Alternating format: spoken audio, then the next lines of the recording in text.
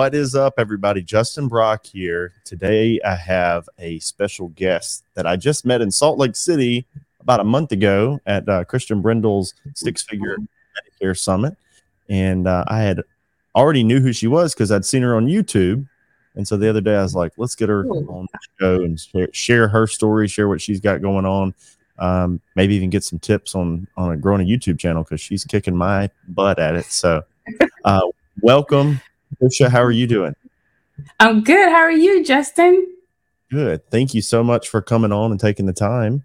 I did a little bit of background, what I could, find out. And obviously we've seen you, on YouTube, some of the stuff you've done on there, but check out your website. Found out that you have a pretty long background in the healthcare space as a registered nurse and even headed up some of the, I think, skilled nursing facility, maybe admissions or that kind of stuff. So you probably were familiar with the Medicare space from the other side before this. Is that how you kind of got into this? Yes. So basically, there's like a little kept secret in the nursing facility. There's a position called MDS director or MDS assessment or MDS coordinator. And what we do all the assessments for reimbursement for Medicare and Medicaid. So we talk to like the therapy team, speech therapy, everyone to figure out what are we doing for this resident and let's get reimbursed. So basically that's what we do. So it's like a lot of people don't know about that department. Yeah. Well, I'm sure it gives you a lot of valuable insight in how the filing is done so that when you're helping clients and, on this side of the equation, things that we probably don't know or that it would take us 10 years to learn just by trial and error and talking to people. So that's awesome. And so before that, you were just doing kind of registered nurse things, not in that position as well. Yeah. So I started out as a certified nursing assistant, just doing like the care for the residents as far as like bathing, eating and all that. And then I went to school and I became a licensed practical nurse, which is a nurse as well, but it's just less education. And I did like home health. I worked with kids, pediatrics in their homes. And then I went back to school and got my registered nurse. And then most of my career as a registered nurse was in skilled nursing, doing MDSs. Perfect. Yeah. Well, we've had some people before that worked with us that had backgrounds in healthcare, and I think it always helped with credibility with customers as well. And also my wife was a CNA. That was the first thing she did in college when we joined when I joined the military and she moved with me, she got her CNA and did some of the stuff that was the hard life right there. That's you get the rough jobs as a CNA. So, but there's a backbone of nursing, honestly. Yeah, she says she's doing a lot of the like early on, like the bathing and the moving around, patients and stuff. And I was like, that's always like the stuff that nobody wants to do. So they make the CNAs do it, I guess. Yeah. But well, awesome. Yeah. So how long have you been on this side and working in the financial services space, Patricia? After the pandemic. So after the pandemic, I was like, whoa, what is going on? Because nursing is supposed to be like that job that secure, right? But with the pandemic, so many people were scared. It's like, what do you do? Like, so that's when I was thinking like, okay, what else can I do that's like really solid? Yeah. Awesome. And you were already familiar with that from your position. It's MDES, right? Yes, MDS. Minimum data set. That's what it stands for. Okay. So in that position, you were already familiar with it. And then that's when you started looking around to try to figure out. And did you start searching online and stuff? Because I know you were already active online. Or did you like find someone? No, so how I got into it was, everyone was trying to find a job working from home, right? So I felt like the life insurance industry kind of like preyed on those people. Yeah. In a sense. So my cousin had called me. She's like, hey, I want to become a life insurance agent. Can you come on this Zoom call? And I was like, sure. I'm not going to say the name of the company, but it was like a switch and bait situation where, you can make all this money, recruit. Like, so I got into it. I got sucked in, paid my $75 fee. And I was like, I don't like this. I don't like this recruiting stuff. So I started doing my own research. I'm like, you could sell Medicare? So that's when I was like, aha, I want to get into Medicare. Yeah, Medicare is definitely the mature side of the individual life and health sales, I think. So I'm glad you graduated to it quickly, you know, and had the foresight to see the life side. I mean, I like selling life insurance, but I like life insurance when I'm cross-selling it with, you know, when I have a Medicare client and then later on they need life insurance. That the persistency is very high, the need is already there. I don't feel like I'm pushing it on anyone that didn't ask for it. And I definitely don't like recruiting first. You know, I think people should be, you know, well-versed in what they're selling before they start to build a team, if ever. And you really don't have to. You can make a great living without having to build a team. Exactly. Yeah. So you're, I want to try to recruit your family and friends. Yeah, no, I don't. Especially when you're trying to recruit your family and friends. Yeah, the family and friends recruiting stuff is not for me, for sure.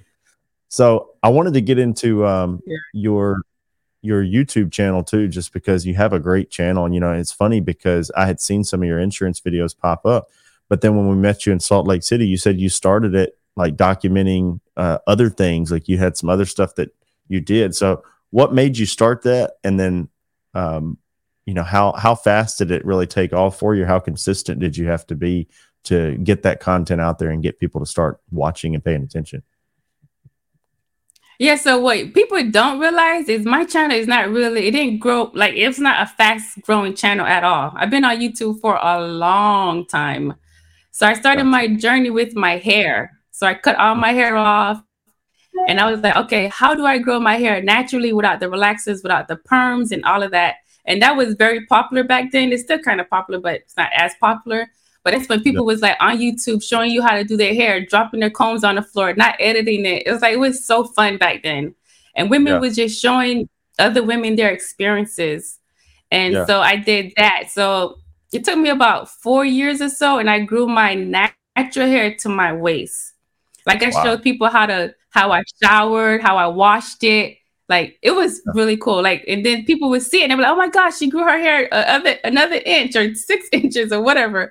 So that was very cool. But I was like, okay, let's take this to the next level. You know, like hair is great, beauty is great, but I really want to show my audience something different. So I started paying off my mortgage. So I did so I basically showed them my progress every 6 months.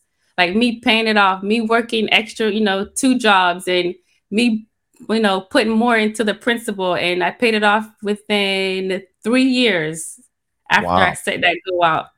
Yeah, that was really like, I imagine that documenting it the way you were doing probably held you accountable too, because you, yeah. So it's like, it has the unintended consequence of having accountability partners in your viewers. Makes you feel like I'm obligated to do this because I've said I was. Somebody called it a deadline with a consequence. Yes, definitely. That's exactly what I did. Yeah. So you probably, without documenting, you might not have done it as quickly or who knows? So that's awesome. And people was waiting for the updates. Like people was waiting for the next 6-month update. They'll literally be like, when is the next update? How you're doing on your mortgage? So it really pushed me to like want to pay it off quicker. Yeah. Well, you wanted something to show them, you don't want to come back and be like, oh, I hadn't paid nothing, I'll sell. Which makes you okay with working hard too. I'm gonna get those extra hours in because I want to make sure I have the money to pay the extra principal. So that's awesome. Yeah. And so how long do you think you've been running a channel? So you said 4 years documenting health and beauty, or your hair and beauty. And then how long? You did like 3 years on the mortgage. Yep. And now you're probably a couple years in on like insurance. So really, it's not overnight success. It's you're coming up on close to 10 years probably. Working on a channel. So, but it's a true organic following as well. It's not a lot of people buy followers or buy subscribers and all that, and that can actually kill somebody's organic, rankings, and then they're forced to continue to buy vanity metrics because YouTube's not showing them to people. But your audience is real. So when you started posting about insurance, you probably already had some people from your core audience that were like, oh, well, hey, now Patricia's doing this, so let's check it out. Yes, definitely. I just sold a family policy yesterday from a subscriber. Really? Her husband called. Yes, her husband called like, hey, I see that you're doing Medicare. What other products do you sell? And I said, I sell life and I also sell health. We are a fan. We want health insurance. And I sold the policy just like that. That's awesome. So really cool. How often, and I know you're not on there talking about it, you're kind of you just document, but do you get a trickle of that anyway, just from people that see it occasionally? Yes. I get people that's interested in wanting to learn how to get in the business, and individuals that's like, you know what, I've been watching you for years. I trust you and I need the policy anyway. So why not you be the agent? That's awesome. Yeah. Well, that's so cool because, a lot of times when we're building channels too, people think, oh, every channel has to be a hyper specific topic, but you've kind of evolved it over time where it's like we started off with this topic, then we went to this topic, then we went to this, and it just shows that you as a personal brand can build loyalty or a following in a group of people for one reason, that some of them then will follow you into other things that you do over time, so that you don't necessarily have to have one individual topic forever on there, and I wouldn't go crazy and talk about different things every day that are far off base, but we do consumer content and agent content on the same channel. And I always wondered, like, should I break it out to where I have a consumer channel and an agent channel? And there's probably no right or wrong answer to this. But so far, I've just enjoyed growing the same channel because it takes so long to get momentum on one channel that I'm like, I'll just put it both on there. And I don't feel like I'm saying anything that most consumers, would have a problem with anyway. Like, I'm not telling anybody to do the wrong thing. So I don't care if they see, sales videos, and I don't care if, agents see consumer driven videos. It's all the same to me. Yeah, exactly. And for me, I feel like a lot of people fell off with the natural hair and the beauty. They didn't know how to move on to something different because the trends do change. So if you're not growing with your audience, then you may fall off, So I didn't want to fall off. So I knew I need to the 20-year-old Patricia is not going to be the same 30-year-old people, Patricia. I mean, some audience, they don't want to see you change. They want you to be the same person, but that's not real life, Right. Absolutely. You ever thought about getting a samurai sword and doing content like the slashing prices, like the girl from Walking Dead? Because you have that same look. What's her name? I'm sure you've got it before. I don't know who she is, but a lot of people do say I look like the girl from The Walking Dead. Yeah, she's got the same hair, and you look kind of like her, but it would just be funny, like if you had that and did a play on it on YouTube or something and said you're slashing health insurance prices. I like that. Yeah. She's a badass. She's one of people's favorite characters because she doesn't talk a whole lot, but she walked around with that samurai sword, and she was like the ultimate zombie killer. So I've had several people that tell me it's like she looks like that girl from The Walking Dead. Well, awesome. So what so far in the growth, I know you've been doing you get a little bit from YouTube, but your marketing journey from the ground up, as somebody who's put out content and done that sort of thing, what other things have you had to do to get going? Because I'm sure some people think, oh, you got free leads coming from YouTube, but that's not enough probably to get you really going. So what else have you done? What little mistakes have you made in the beginning, and what little wins have you had that you'd be willing to share? So I joined the chamber. So what I'm doing, I'm trying to really network with the businesses around my office. Yep. Like yesterday, I went to talk to a free medical center.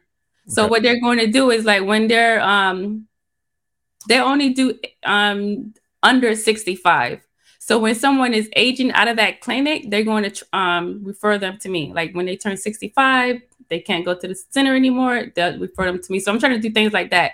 I have an interview with farmers, and I have an interview with another big independent insurance agency that don't sell Medicare. So that's what I'm trying to do. I'm trying to build relationships with other businesses near me. Yeah, absolutely. We I did a lot of that early on. You know, we got into BNI. We do here. Our chamber's called CDF, Community Development Foundation. But we'd go to those events, do ribbon cuttings with businesses, anything we could to meet people and get our name out there. But then you spend more time on the relationships like P&C agents, you know, financial advisors, pharmacists ended up being good referral partners. We used to get a lot of referrals from Fred's Pharmacy, and then it closed down or sold to Walgreens. But now, I mean, it's still like your independent pharmacists and even primary care clinics and doctors. They send us so many referrals. Sometimes we'd start getting referrals from people we'd never met, just by, you know, because we were doing good. Like, I guess they just thought, how they don't compete with me, and they seem to do, you know, this thing that I don't do good or do well. So they'd start sending us people. And so then when we'd start getting referrals from somebody, we'd try to go and, you know, network with them and show them that, you know, we appreciated it. But it's amazing. Everybody wants to know all the Facebook and all the, you know, fancy slick marketing and stuff. And there's some good stuff out there for sure. But it's so funny how they sleep on that foundation of referrals when you can take your time, spend it, and turn it into a gift that keeps on giving over a long period of time. We still get referrals from people that I met 10 years ago, you know, and now I'm not even the one writing it, but they're referring to me, and it's just going to my agents. So, and those are like, you know, lay down appointments because you know, they've already gotten, when they get a referral, the trust is so, you know, it's already there. They're transferring that trust in you to this person. So when you talk to them, and then you can talk about the person. So instantly I always would be like, oh yeah, Stephen Hood referred you. Well, you know, known Stephen for a few years. He's a great guy. And then you can spend like, your icebreaker is who referred you, you know, like we just talk about them like, oh, they're a great guy, you know, and then you just keep on rolling. So that's awesome. You know, yeah, exactly. And in the chamber, in your chamber, and what area do you live in, Patricia? I live in Apopka, Florida, but the office is in Leesburg, Florida. Okay. And in the chamber, do they have like monthly luncheons or networking events, or do they have things like that? Yeah. Yes. So tomorrow they have a breakfast. I'll be there tomorrow morning.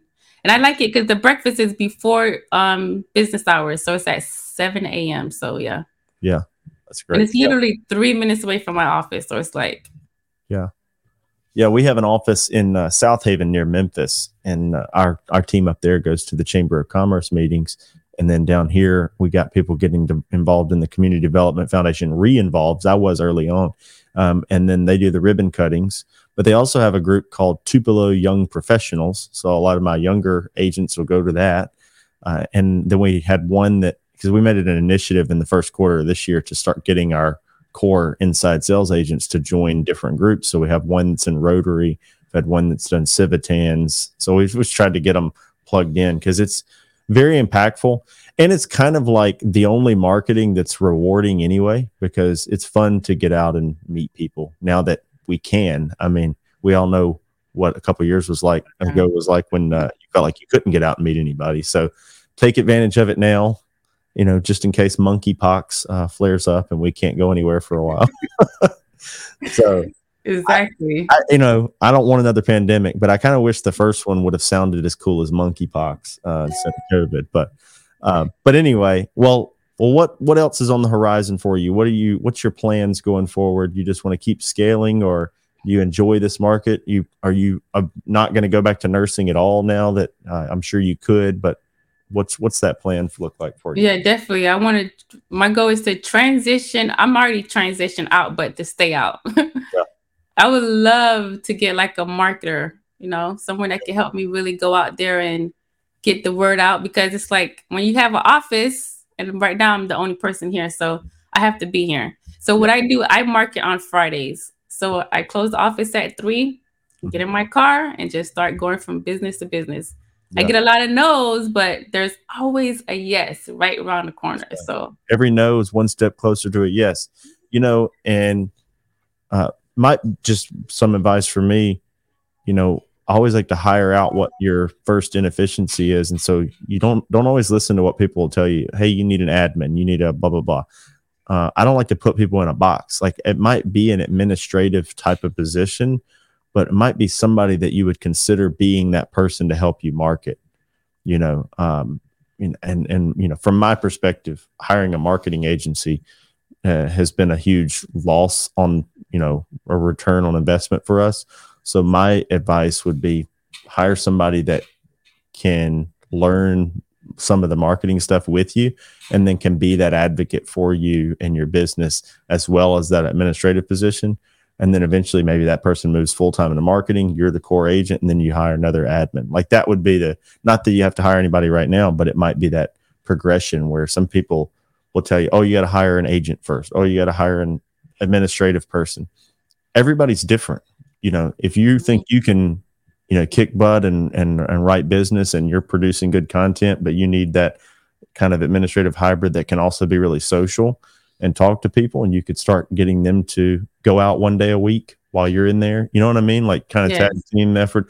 I think that would be good. Plus it takes away a little bit of the loneliness of being a solopreneur for a while if you have somebody that to kind of celebrate in the wins with you.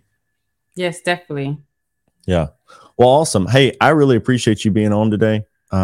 Your channel, if people wanted to go check it out, and they should, I don't want to butcher it. It's Kinky Styles, but what tell me how you got it. Kinky Styles 1980. All right, Kinky Styles 1980. And definitely check it out. I'm a subscriber on there. You know, she's always putting out quality content and you know, and just documenting the journey from the ground up.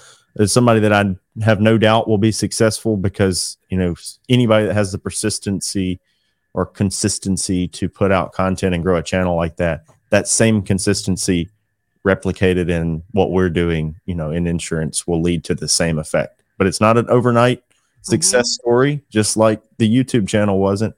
You just keep on going, and one day you look back and you're like, you know, unfortunately for some people the pandemic was bad, but for you it might have been that push to you know, the best decision that you ever made. So exactly.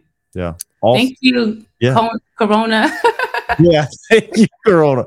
There's some good that, you know, hey, there's always a positive spin on everything. So yes, we're a fan, and we'll keep celebrating the wins for you. And I'm sure we'll have you back on in the future so we can catch up with you and see how it's going. I love seeing people from the ground up and, you know, getting those wins and seeing where they end up. So thank you so much for taking the time. Thank you for having me. All right. All right. Thank you, Justin.